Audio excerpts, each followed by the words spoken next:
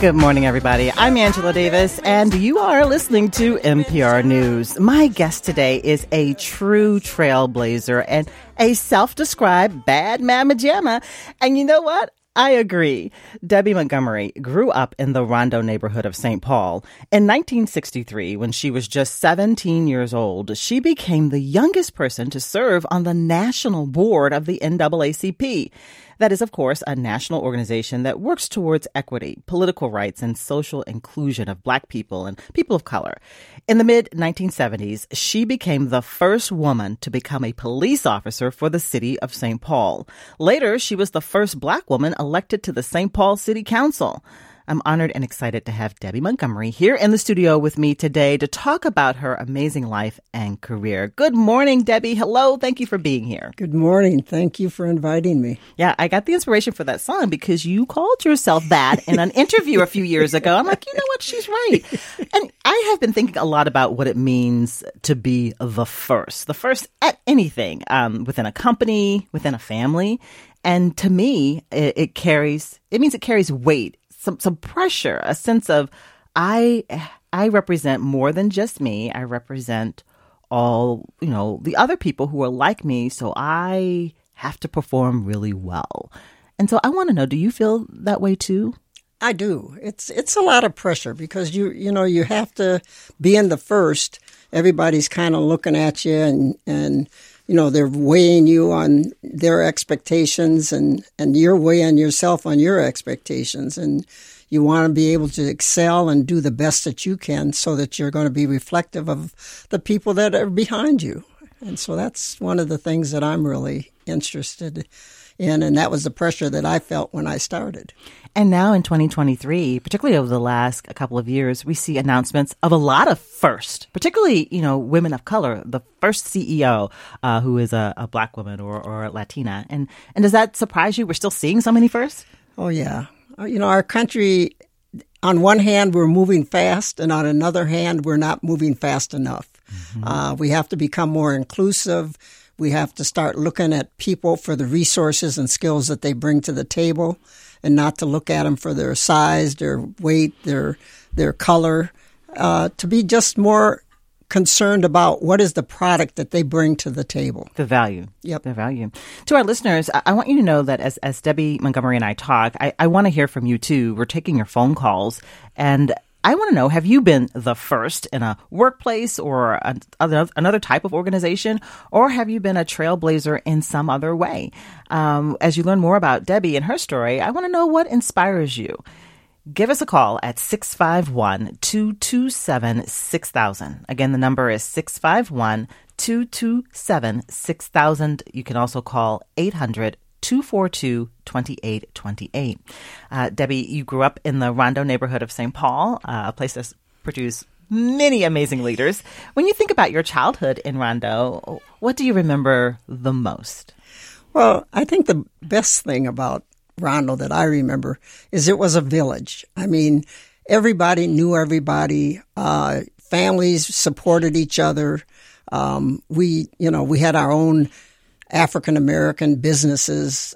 It was just, we had our lawyers, our doctors, our dentists, our professional people, the people that ran the grocery stores, the hardware stores. And so it was just nice. You got to see somebody when you went into a place that looked like you. And they all held you to a higher standard. Mm-hmm. I always tell the story that, me or anybody else, and you'll hear it from anybody from Rondo, they'll say, okay, you're going down the street and you're doing something, you're acting out, and somebody will stop you and say, young lady, what family do you belong to? And then after you address them, because you will address them, right? you tell them, and they say, well, that's not the proper behavior or things that you should be doing. And by the time you got home, they didn't have cell phones then. The drumbeat had got there, and not only did you get disciplined at the site, but you got disciplined at home. So there was always somebody that was really there to support you and to let you know, hey, we care about you. We want to talk to you. We want to make sure that you know what behavior is appropriate and how to help you be successful. So it has to be particularly jarring to you when you read news stories or hear about events that have happened. Even most recently, a 12-year-old who was driving a stolen vehicle, a car full of young teenagers crashing, and all the stories that we hear about some young people, children, and crime and gun violence. And what do you make of that?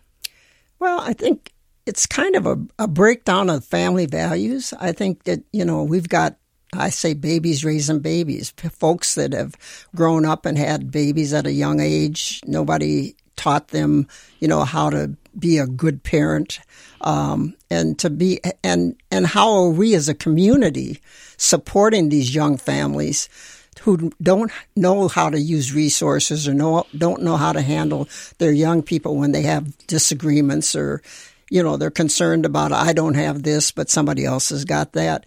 How do we work with the family so that we can get them supported and help that young person versus the 10 and 12-year-olds that are stealing cars and having guns and shooting people? And I mean, it shows a lack of humanity and of family values. Mm-hmm. And that's what I think is something that we as a community have to work on. So a lot of different groups need to come together to address this. Exactly. Mm-hmm.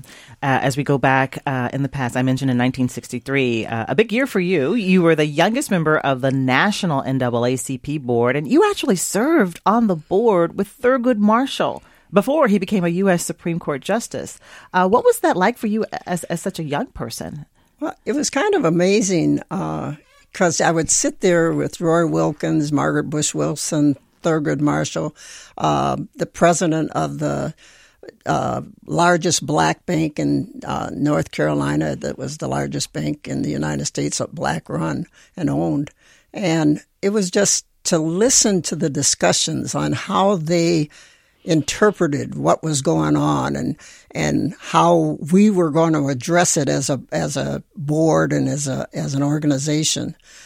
During my time on the board, 6 years, we passed 470 laws, and it was at the end of my 6 years. I said, I don't want to do this because nobody's enforcing the laws, Mm-hmm. And so it became very frustrating to me to go through that process. But to listen to those discussions was amazing for me as a young person, and it kind of stuck with me throughout my life. Yeah, you absorbed some things. They planted some seeds. Also in 1963, you were present for Dr. Martin Luther King Jr.'s I Have a Dream speech.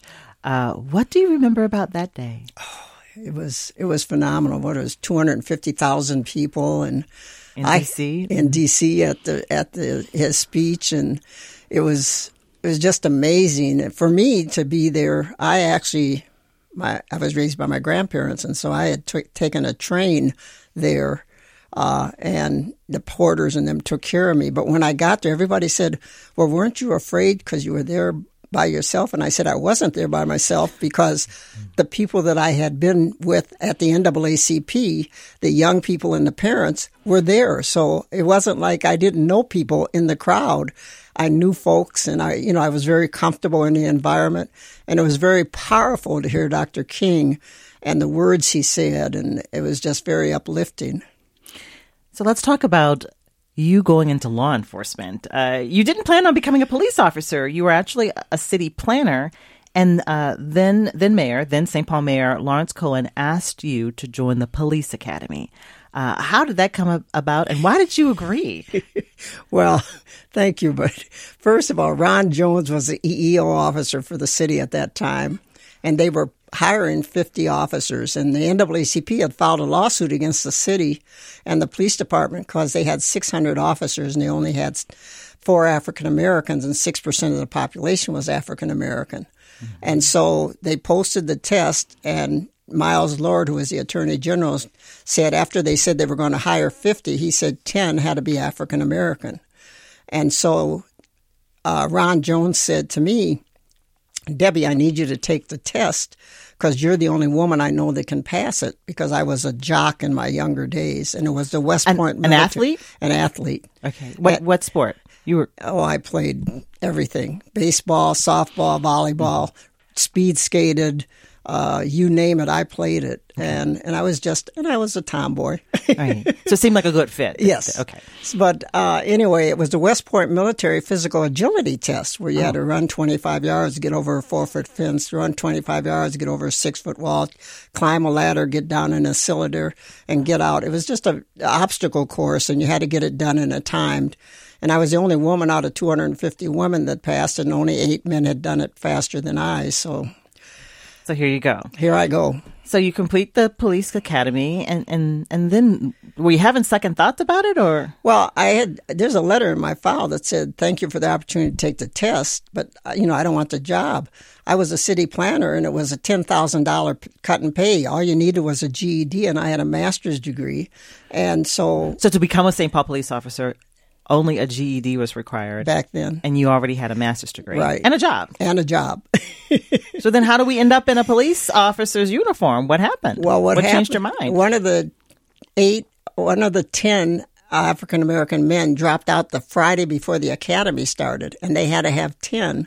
And the only person that the mayor had control of was me because I was already a city employee. So he said, "Debbie, I need you to sit in this academy for me so that I can get it started." Mm-hmm. And I said, "Who's going to make the difference up in pay?" And he said, "Don't worry, you'll be taken care of. I always say, watch out what a politician says to you."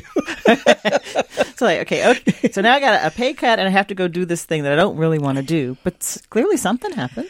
Well, I got in there and it was really interesting. And I was sitting there and I was doing extremely well. I was in the top of my academy. I was able to do what the average man could do and the things that they had us doing. And what was interesting is at night, I'd come home to my 4 kids. My youngest was 2.5, and my husband. I'd make sure they were taken care of, and then I would go and tutor the other 9 African-American men on what the quiz was going to be the next day. I was pretty good at figuring out what the questions were going to be on the quiz, and made sure that they were on board and had an understanding of what we had to be able to do that next day.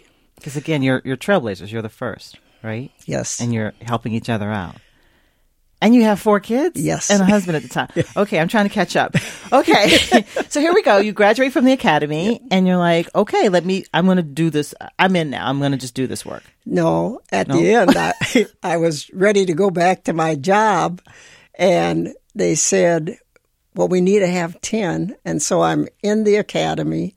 I'm doing above average and everything. And lifting up the other African-American officers along with me. And so he told me the mayor said I only had to be there for 2 weeks. Well, at the end of 2 weeks, I thought, okay, I don't want to do this job, but maybe there is a woman that wants to do it. And if I quit, they'll think a woman can't do it. And there was absolutely nothing that they were doing that I couldn't do. So I thought, well, let me stay and so that, now it's not about me. It's more about the women and that. And so then I ended up staying in the academy. And at the end of the 16-week academy, we didn't have real bullets in our gun and we hadn't driven the squad cars and turned the red lights and sirens on. And I said, well, I went through this 16 weeks of hell. And I said, I want to do this. So then I said, I'm going to go through the field training part and get out into the area. So back then they had bench seats. They didn't have the bucket seats. And so the average man at that time was 6 feet tall. I was 5'6" 3/4. And so when I got in to drive and I pulled the seat up so I could drive, the guy next to me says, oh, no, this ain't working because his knees were in his chest. So you have to push the seat back and then. So I didn't get to drive the car and turn the red lights and siren. I had to be the passenger, and the passenger is the writer of the reports. Okay. And so it was interesting because the investigators and the city attorney and them loved reading my reports because I could write complete sentences and had proper spelling. And they were thorough. Yes. They were very thorough. So what's it like then? Okay, mid-1970s, what was it like being a part of the St. Paul Police Force at that time as a woman, as a black woman? What kind of calls were you going out on? Well, that's another interesting piece. They assigned me to almost all of the rookies got assigned to midnights, and they put me in the highest crime area in a one-person unit because nobody wanted to ride with me. And because you were a woman? A woman. And so they would give me calls that two people should have went to. I mean, we had the Hell's Outcast headquarters in my beat, and I remember the first call that What is that? Is that an area? The beat is the area that you're patrolling. No, what is Hell's Outcast? Oh, it's a motorcycle gang. Okay. And so their headquarters was in my beat area. Mm-hmm. And I remember my first call that I got, one of my first calls was to go over to a loud party. And so I pull up. Now, everybody knows this is the address for this group, and here's 100 motorcycles around the block lined up, and here's the music blast, and these big bikers, and they got beers in their hands, and to be honest, I was afraid. I mean, here I am, and I don't hear anybody saying they're coming to back me up, and so you're going in. I imagine a police are called because there's a bar brawl or a fight or something. So it was just a loud party. Oh, okay. I mean, they're loud, talking loud, music's blasting. So what happens when you walk in? Well, that was an interesting. Yeah, I go up and I'm talking to one of the guys, and I said, "Excuse me, sir, can you tell me who's in charge of this party?" And I can't say on the radio what he said to me, but it was very direct. And you're in uniform. I was in uniform, and he was not paying much attention to me. And then when he made his comment, and it's a bad word, so I don't know if I can imagine. Okay, so go on. And so anyway, he said, I haven't done this to a pig before, and I put my hand on my gun, and I says, "You're not doing that to one tonight." And then I got on the radio, and I called for backup. And so that was... And they came. Right. And then I ended up meeting the head of the Outcast, and I'd get this call on and off throughout my career. And I said, "Listen, you want to party with your ladies. If the Gang of Blue comes, somebody's going to go to jail. Why don't you just turn the music down and you guys just, relax?" And so anyway, we kind of had some agreement that to limit those interactions. Right. Now, you ended up working on the force for 28 years. Yep. How did you see the police force change in St. Paul during that time? I have to actually say, well, 2 years after I came on as the first woman, they had a court-ordered women's class. So there were 10 women that came on. Did you help train them? I wasn't in training. I was still on midnights, and but I knew who they were. And I went ahead and I said, okay, when I'd see them, they were in the academy, and when I'd see them out on the street or stuff, I would give them some advice or some issues that I had encountered and some things that might have been helpful to them. Mm-hmm. All right, if you're just joining us, we're talking with Debbie Montgomery, a community leader, a trailblazer here in Minnesota, particularly in St. Paul, and the first woman to become a police officer for the city of St. Paul back in 1975. And taking your phone calls, because I want to hear your stories about being the first. Have you been the first in a workplace or an organization? Have you been a trailblazer in some other way? What is it about Debbie's story that inspires you? Call us at 651-227-6000 or 800-242-2828. So, Debbie, before we continue, let's take some phone calls from our listeners and see what they want to tell us. In Minnetonka, Beth is on the phone. Good morning, Beth, and what do you want to share? Good morning. Hi. I wanted to share that I recently graduated from the University of Minnesota and was hired by AT&T to be their first female construction supervisor in the United States. Wow. And what year was this, Beth? 1975. Okay. And what was that like? Much like Debbie's, I heard some of Debbie's comments, the only reason I was given that opportunity was because the Justice Department had filed a sex discrimination suit against AT&T. Mm-hmm. And they were to the point, that was the beginning of female installers and repair people, as you may recall, but they couldn't get anyone to be a construction supervisor. So I had interviews with about 7 people, and I had a college degree, which you had to have to get into this program, but I had just completed a 10-week auto mechanics class, and I contend that had a lot more to do with my getting the job than my 4-year college degree. But nonetheless, I did get the offer and was given a crew to construct, bury cable in the spring, summer, fall, and then take it aerial cable down in the winters. And I was the only woman, obviously. I worked only with men. How did that go, working only with men, being just the only woman, Beth? Well, it was challenging. It was lonely at times. And yet it was very interesting how some of the people I worked with internally at the company, some were very supportive and some couldn't wait to see me leave. Mm-hmm. And the greatest difficulty I had was with other trades, when I had to work with other trades like gas or electric, mm-hmm. or those sorts of trades were not as welcoming and helpful or kind. And so, Beth, how do you think this shaped you? And what advice do you give women today who are entering similar fields? Well, I'd say the number one encouragement I would offer is to believe in yourself and to do the right thing and to persist. Without persistence, much like Debbie's story, success would not come. I mean, she's mm-hmm. she's an incredible role model, and it's the confidence in yourself that you can do it. It's like I always often said to other women who came after me is that the Justice Department lawsuit opened the door for me, but it didn't keep me inside. Right. It was my determination, my persistence, and my genuineness of really wanting to do a good job. And to me, the most important thing was it didn't matter whether somebody wanted me there or not. I was there to do a job. And I succeeded by all the metric and measurements that were used. And thank you, Beth. I loved hearing that story and the connections. Debbie, you're nodding there. Today, you continue to mentor other police officers, including women officers of color.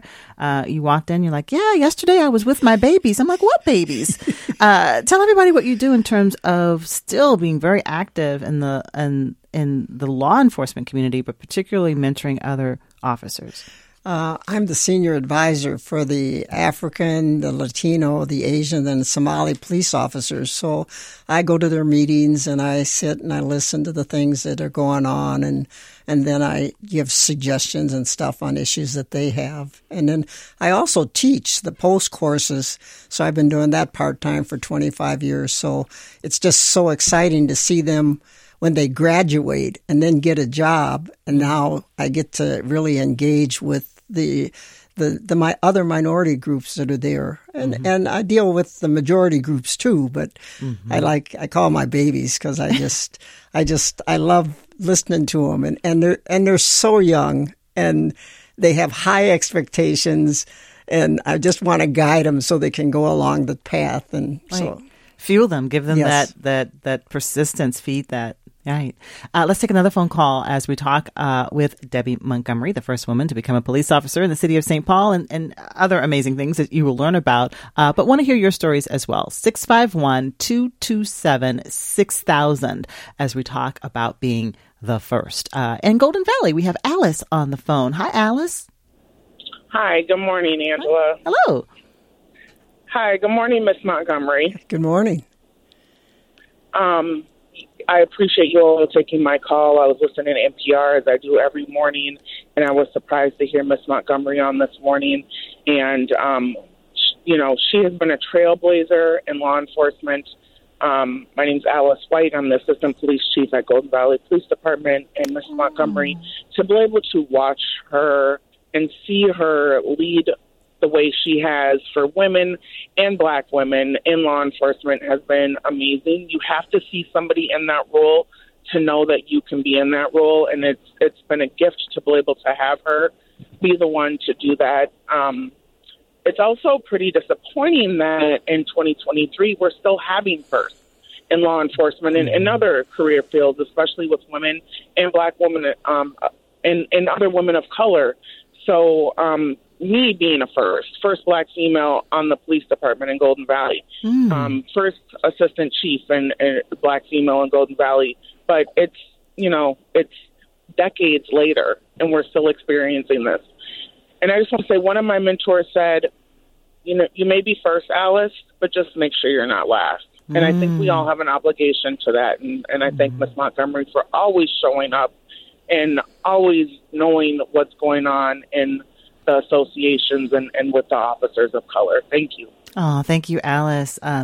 It has to be satisfying to know that there are so many people who look to you, are inspired by you, and that you continue to contribute just by being present.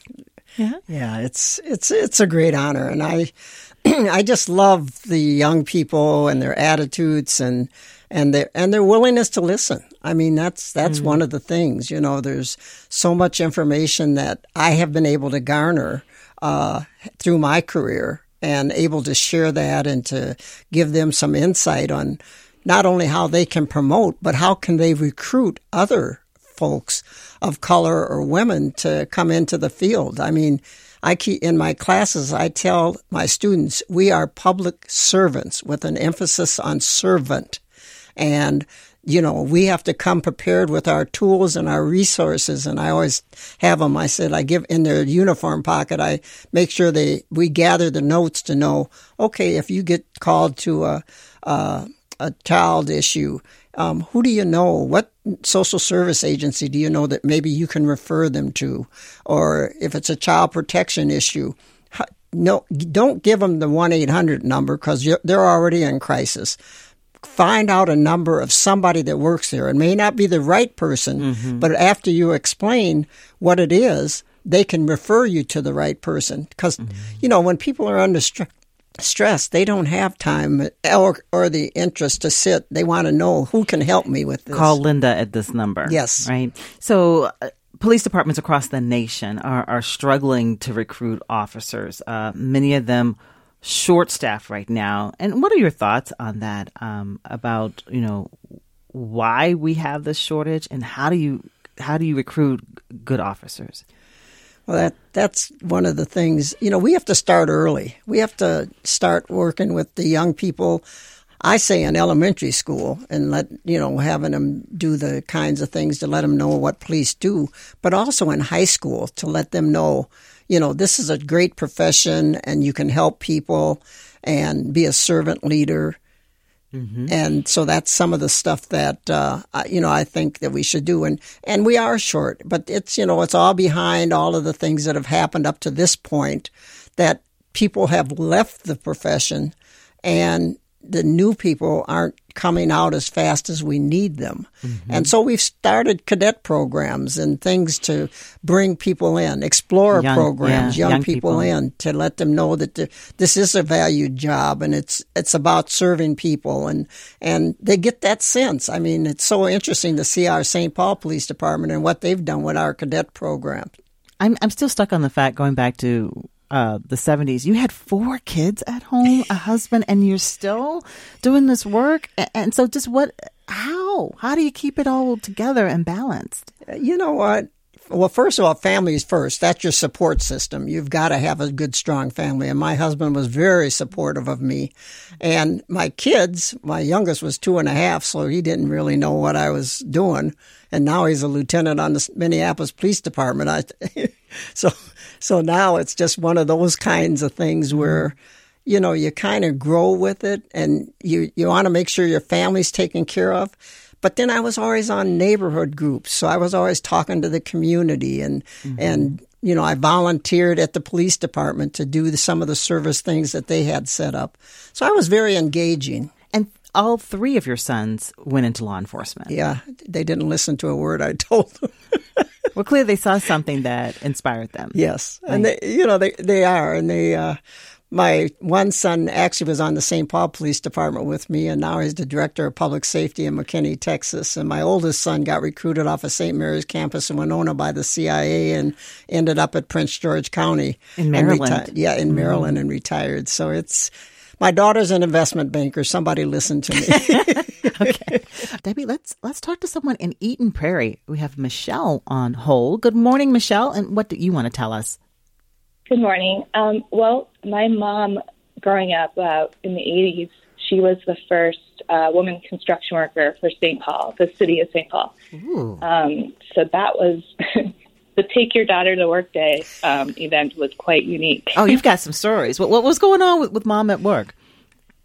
Well, she was a single mom, and she's quite inspiring in all ways. But she, decided she was a bus driver first, and then decided, I'm going to go try for this application for the city of St. Paul, a construction worker. I remember her telling me about some of the rigorous tests of carrying buckets of cement alongside a bunch of guys, and her being able to keep up with them, and her passing the test and going on through. And then she was a construction worker. I was so proud of her, growing up like that. And she was kind of a beacon of inspiration for my future onward. So. And what did you end up doing, Michelle? Well, I'm not in an all-male dominated field or anything. I'm in marketing and creative. But I went on to, be the first college graduate in my family. Oh. And I bet she was proud of you. Yeah, she still is. All right. Thank you, Michelle, there at Eden Prairie. Talking more about being a first, Debbie, I mentioned you were the first Black woman to serve on the St. Paul City Council decades ago. What was that like? Well, it was interesting. Why'd you decide to run for city council? Well, thank you. That was a very good question, because I was actually, when I retired, my community asked me to run for the city council seat. That makes sense. And so I said, okay. And then I had a great campaign committee, a bunch of young kids from the University of St. Thomas, and they came in and they, helped me, and we put together some of the neighborhood young people that I was with that grew up with me. And we had our goals were to jobs, economic development, opportunities for our youth and seniors. And so I was able to, in 4 years, get the first super target built that my green people wanted to have benches and trees. They didn't want to see a blacktop. So on University and Hamlin, that's the super target. That's, if you go there, the parking lot isn't to see a blacktop because they actually have trees and benches in the parking lot. And then I told the developer for it, I said, you see that building over there? 1247. I said, I got 3,000 Somalis in it. I don't need them looking at a blank wall, so I need display windows. So they put display windows. We have the only super target with display windows. Then I wanted him to do interactive, and he said, you're pushing me right now. But in the 4 years I was on, I got 1,350 new jobs in Ward 1. I got $109 million in new investment in the poorest ward in the city. I got 50 units of senior housing because my seniors wanted senior housing, so I got Carty Heights built.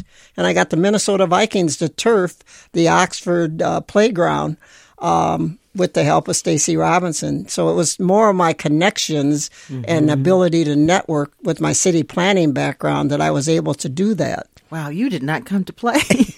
Wow. So so now I understand. People may know there's actually a street named Debbie Montgomery Avenue in the Rondo neighborhood of St. Paul. What does it mean to you to drive by there? Our producer drove by there yesterday, took a photo of it. You know what? I was honored when they called and asked me, my council member asked me, he said, I want to name something after you. And I said, oh, what do you want to name? He said, what do you want? I said, I don't know. So he said, well, let's name a street after you. And I said, well, I grew up on St. Anthony. Nope, that's taken. He said, I lived on Rondo. He said, no, that's taken. I said, why don't you pick a street? So he picked Marshall Avenue from Lexington to Western, 3 miles long. And I was just very honored. We had a dedication and everything. And not far from the Target. Yep. That you worked on. Okay. I want to take another phone call. This is someone calling in from Afton. We're talking to Debbie Montgomery, and this is Lucia calling in. Or is it Lucia? Yes. Good morning. Yeah, you got it. Hi. And what do you want to share with us? Well, Deb, it's Lucia from St. Paul. I know you. And, and I just wanted to tell you, man, I didn't even know that you were doing all that with 4 kids at the time, and your whole story. So, Lucia, where do you work, or what do you do? Sorry. What do I do? Yes. I'm a retired St. Paul cop, 28 and a half years on the street. Oh, okay. And Deb was I'm sorry, I'm acting like we're talking all alone. Deb was a big role model for all of us women. And I was among the first, 32 Debs, and then it went down to 30 in the late 80s to early 90s women. But I will say I was probably the first kind of out gay person on our department. Mm-hmm. That was fun. And but I just wanted to say thank you so much, Deb, for all you've done. You're just amazing. And I will add one other thing, and that is we all think that there was some give to have women. We're not as qualified physically and all that stuff. And you totally tore that down, and I think I did too. I remember I was third in the SWAT obstacle course one year. You know, they don't. We aren't given less. Our standards are just the same as the guys. Certainly there were back then, and women excelled. Some of us women excelled at it. So I just hats off to you, Deb. I just wanted to call in and tell you that. Great hearing from you. Thank you. That's really nice. Another phone call as we talk with Debbie Montgomery, the first woman to become a police officer in the city of St. Paul, the first Black woman to serve on the city council in St. Paul. And I understand there hasn't been another Black woman on the city council since you left? No. What do you make of that? We got to work a little harder. We got to identify young people. We've got, right now, there's somebody trying to run in our ward, so we got to work to try to get her on the city council. Because when you don't have, I guess, a lot of diversity, you lack something, right? Right. And important decisions are being made. Yeah. Right, yeah. Those sources are needed. Let's take another phone call in St. Paul. This is Robin who's on the phone. Good morning, Robin. What do you want to share with us as we talk with Debbie Montgomery? Oh, good morning, Angela. Debbie, I just thank you for being one of our Vision of Possibility beacons. You know I love you. This is your girl, Robin. Thank you. Winfield. I was just a part of an event Sunday night, the Winfield Awards, where Debbie was honored as the Arlene Winfield Mother of the Year. Oh, and wow. It was just an honor to be there. One of my tasks was to help and work with her daughter to do the introduction, to write the introduction. And I could have gone on and on and on. It was a great honor to do that. Debbie was and is, again, a beacon for us as girls growing up in the Selby-Dale community, descendant of Rondo. She has been since I was a little girl. That symbol of we could do everything. We could do anything. And I want to thank you on the air for that, Debbie, for mentoring me, for loving me, for being truly my big sister. But that was the spirit of Rondo. Thank you.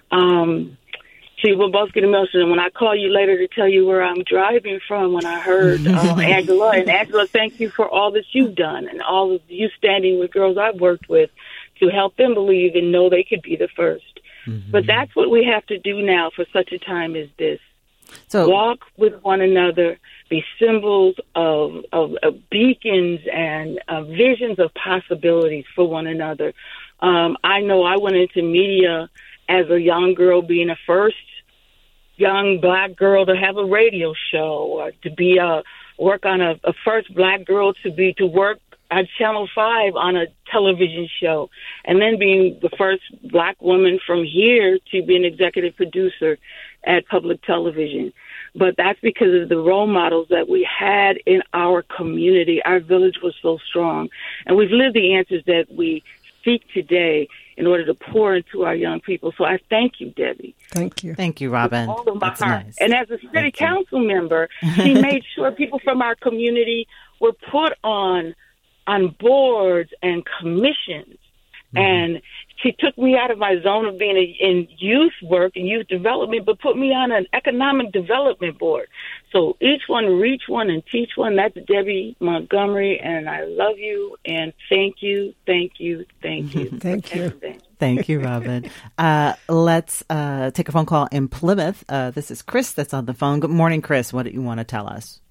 Good morning, and thanks for taking my call. You know, Debbie has been a mentor for many of us in law enforcement. I'm a retired Minneapolis assistant chief, and she has been an incredible mentor, whether she knows it or not. So I want to thank you for that publicly, Debbie. Thank you. My question is, the research shows that women in policing really do make a difference, including changing culture.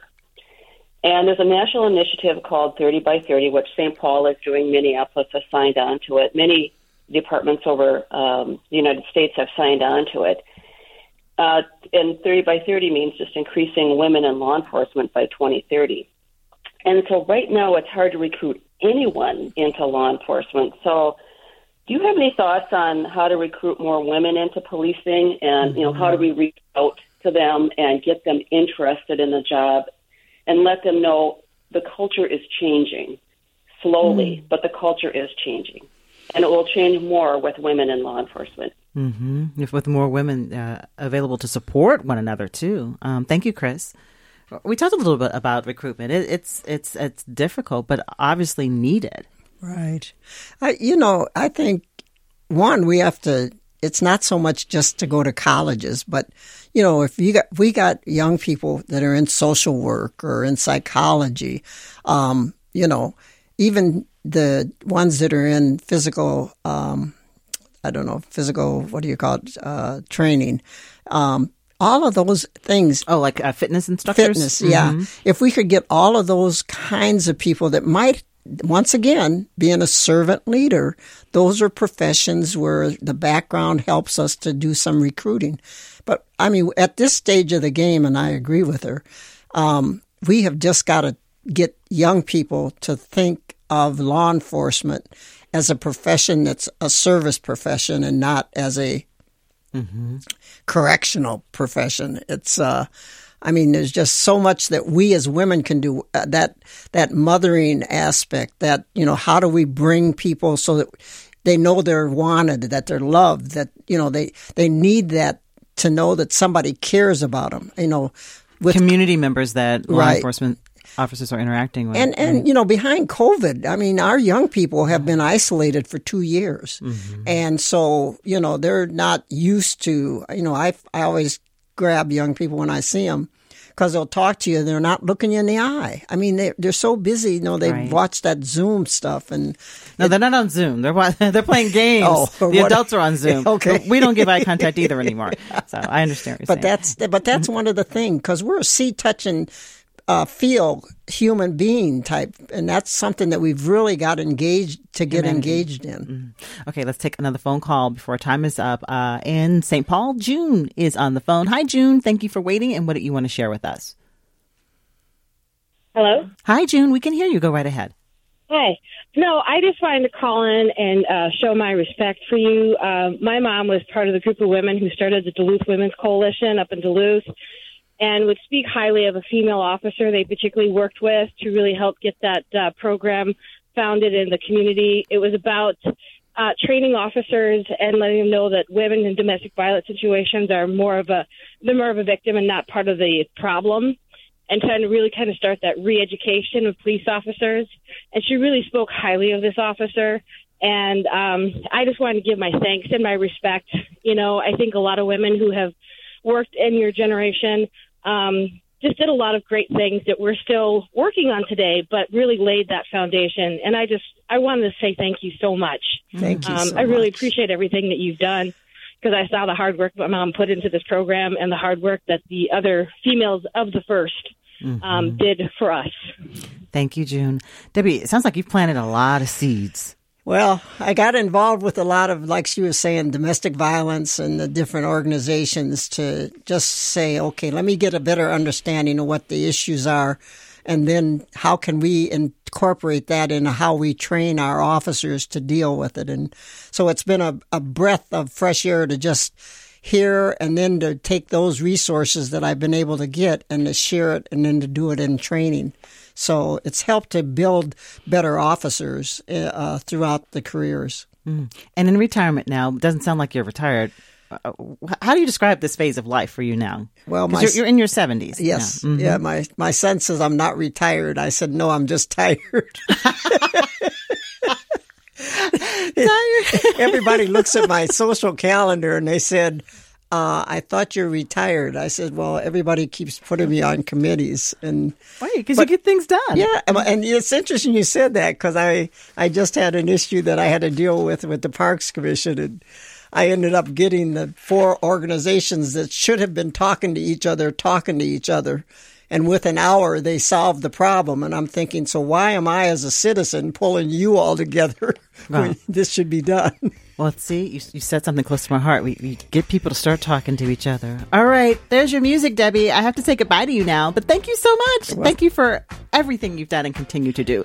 We've been talking with Debbie Montgomery, a community leader in St. Paul, the first woman to become a police officer in St. Paul, and the first Black woman elected to the St. Paul City Council, as well as a bad mamma jamma, as she calls herself. This conversation was produced by another bad mamma jamma, Samantha Matsumoto. Today is Samantha's last day at NPR News. And Samantha, thank you for all of your work. Continue to shine, continue to be a gift to others. I've learned a lot from you. All right, everybody, I'll talk to you again tomorrow morning at 9.